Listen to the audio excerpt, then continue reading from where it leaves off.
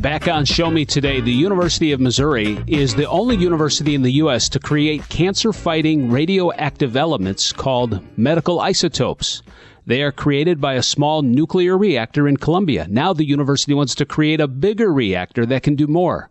Director of the MER program, Matt Sanford, talks to Ashley Bird about this project that saves thousands of lives each day. MER stands for MU Research Reactor. And it's exciting to talk about MER and then also the prospect of a new reactor here in Columbia. So you might not know that every year more than 1.6 million cancer and cardiac patients are treated or diagnosed using the radioisotopes that MER produces. And without MER, the U.S. would completely rely on imports of these critical radioisotopes to treat its patients. One of the reasons MER is able to do this is MER is the most powerful university-operated reactor in the United States. And it is a specially designed research reactor, not a power reactor that is used to generate electricity. This reactor is uniquely able to produce medical radioisotopes in the fight against cancer. And this is the only reactor in the world, research or power reactors, that operates 52 weeks a year, making it a great resource for researchers and companies producing medical isotopes around the world. Matt, tell me, how is it, there's power and then there's the creation of this radioisotopes. What are some of the key differences between the two? Mainly it's smaller. This reactor here in Columbia is a 10 megawatt research reactor compared to the Callaway nuclear power plant, which is 1,500 megawatts. This reactor enables the irradiation of small samples that can be removed each week for the production of medical isotopes. I can give you some examples. Sure. So MER is the sole U.S. producer of 4 critical medical radioisotopes. One of them, yttrium-90, which is used for the treatment of liver cancer. Molybdenum-99, which is the most commonly used medical radioisotope in the United States, used for the analysis of heart functions. MER is the only producer of that isotope in the U.S. Also, the second most commonly used medical isotope, iodine-131, which is used for the treatment of thyroid cancer and very effective for that use. And also lutetium-177, which is used for the treatment of pancreatic and prostate cancers. So this sounds not only critical, but also valuable. What does this do for the university? Does the university make money off of this? How does this benefit us in more ways, obviously, besides helping cure cancer?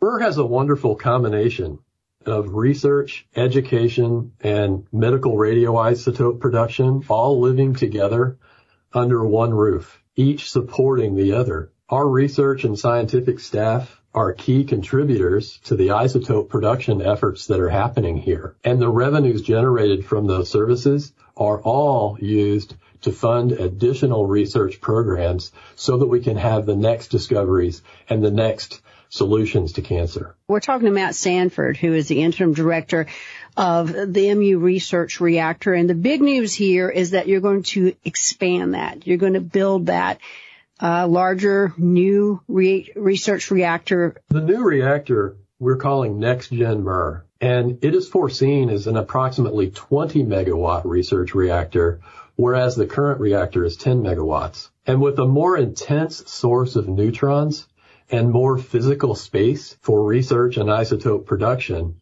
Next Gen MER will enable MU to build on its nationally recognized research, education, and training programs, as well as bolster MU's role in the development of new treatments and scientific discoveries. In other words, we'll be able to make more medical isotopes and create more new ones with a newer reactor. This has got to be exciting for the research at the university. What does it spark? What does it build? Do you grow even more areas of research?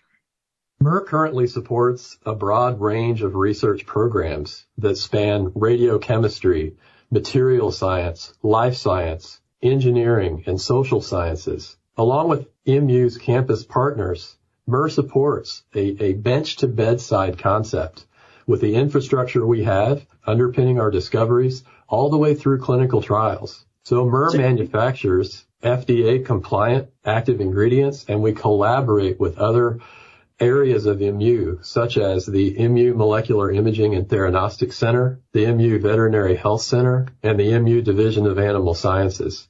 So that's all part of the next gen mission, I guess, and not just the Roy Blunt facility, but it's bigger. You're talking about building a new facility in a new place off campus. Is that right? Correct.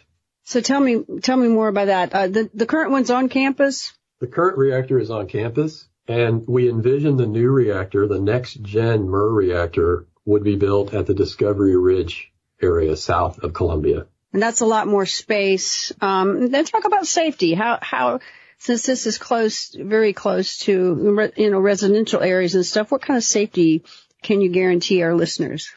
Well, safety is always number one at MER, and a nuclear reactor is located inside of a special building. And like any building, you need a construction permit, and construction permits for this kind of facility are not only managed by local and state agencies. They're the responsibility of the Nuclear Regulatory Commission in Washington, D.C. And the NRC would issue a construction permit for the new reactor facility, and later they would grant an operating license after the design and construction is completed. And those licenses are only issued when all the safety requirements are met. And MER has a great track record, an excellent track record over its 56-year history of safety and regulatory compliance. I mean, we clearly are talking about you're issuing a request and all of that. So I guess is you're on track. Let's say best case scenario, everything is bidded out and everything's great. How long does it take to build a reactor like this? We're in the initial stages of the Next Gen MER initiative, so the timeline is still being determined. So the first step is the request for qualifications, request proposals to solicit interest from qualified parties. We expect this process will take 2 to 3 years. Construction and completion will be dependent on the final designs, but we anticipate Next Gen MER will take approximately 10 years to plan, design, and construct. I imagine it's kind of a well-kept secret still around Columbia, that this is going on 52 weeks a year. And now it will bring even more research and more things. Now, does this explain to folks how revolutionary this is on a national and a worldwide scale? So nuclear science is an amazing field of study. And what's happening here at the University of Missouri and at MER in many ways is unique in the world. And there are so many practical technologies that depend on research reactors. And we have an important job here at the reactor, researching and producing nuclear medicine. This is a branch of healthcare that uses tiny amounts of radioactive material to take images of our internal organs and diagnose and treat disease. And every day, thousands of people receive a heart or a bone scan in hospitals all over the country. And the medical isotopes inside these drugs are made right here in MU's research reactor. So we're talking about a project that'll grow business and the economy exponentially across mid-Missouri. Yes. The university's mission is research, education, service, and economic development. And MER is a destination for companies who need these critical life-saving medical radioisotopes. And we often work with them to site their operations at or near the reactor. That does bring jobs and great people to the Columbia area. You're listening to Show Me Today, the Voice of Missouri. We're talking with Matt Sanford, who's the interim director, MU Research Reactor. And we're talking about the possibilities of the next gen MURR or MER. How excited is your staff about this and its potential as your job in directing this project, this program? How excited are they about what this could do? They're extremely excited. So it's a 24/7 operation here at the reactor, and making medical isotopes is a real team effort here with work going on around the clock. And the employees at MER know that they're saving lives, that they're doing something that no other university can do, no other reactor can do in the United States. And this will grow as you mentioned earlier, grow that research. So they're probably very excited about that too. They are. And the recent approval of new drugs by the FDA uses a technology called targeted radiotherapy, which is changing the way cancers are treated. Targeted radiotherapy has allowed doctors and scientists to connect radioisotopes like the ones made at MER to molecules that when they are injected into the body go directly to cancer cells and kill those cancer cells.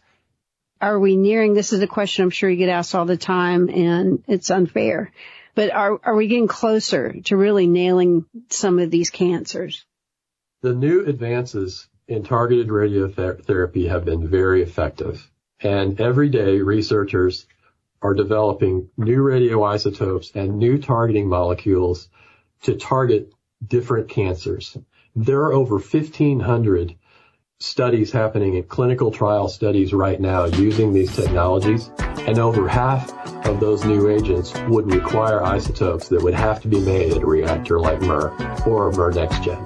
Thanks for joining us on Show Me Today, the Voice of Missouri.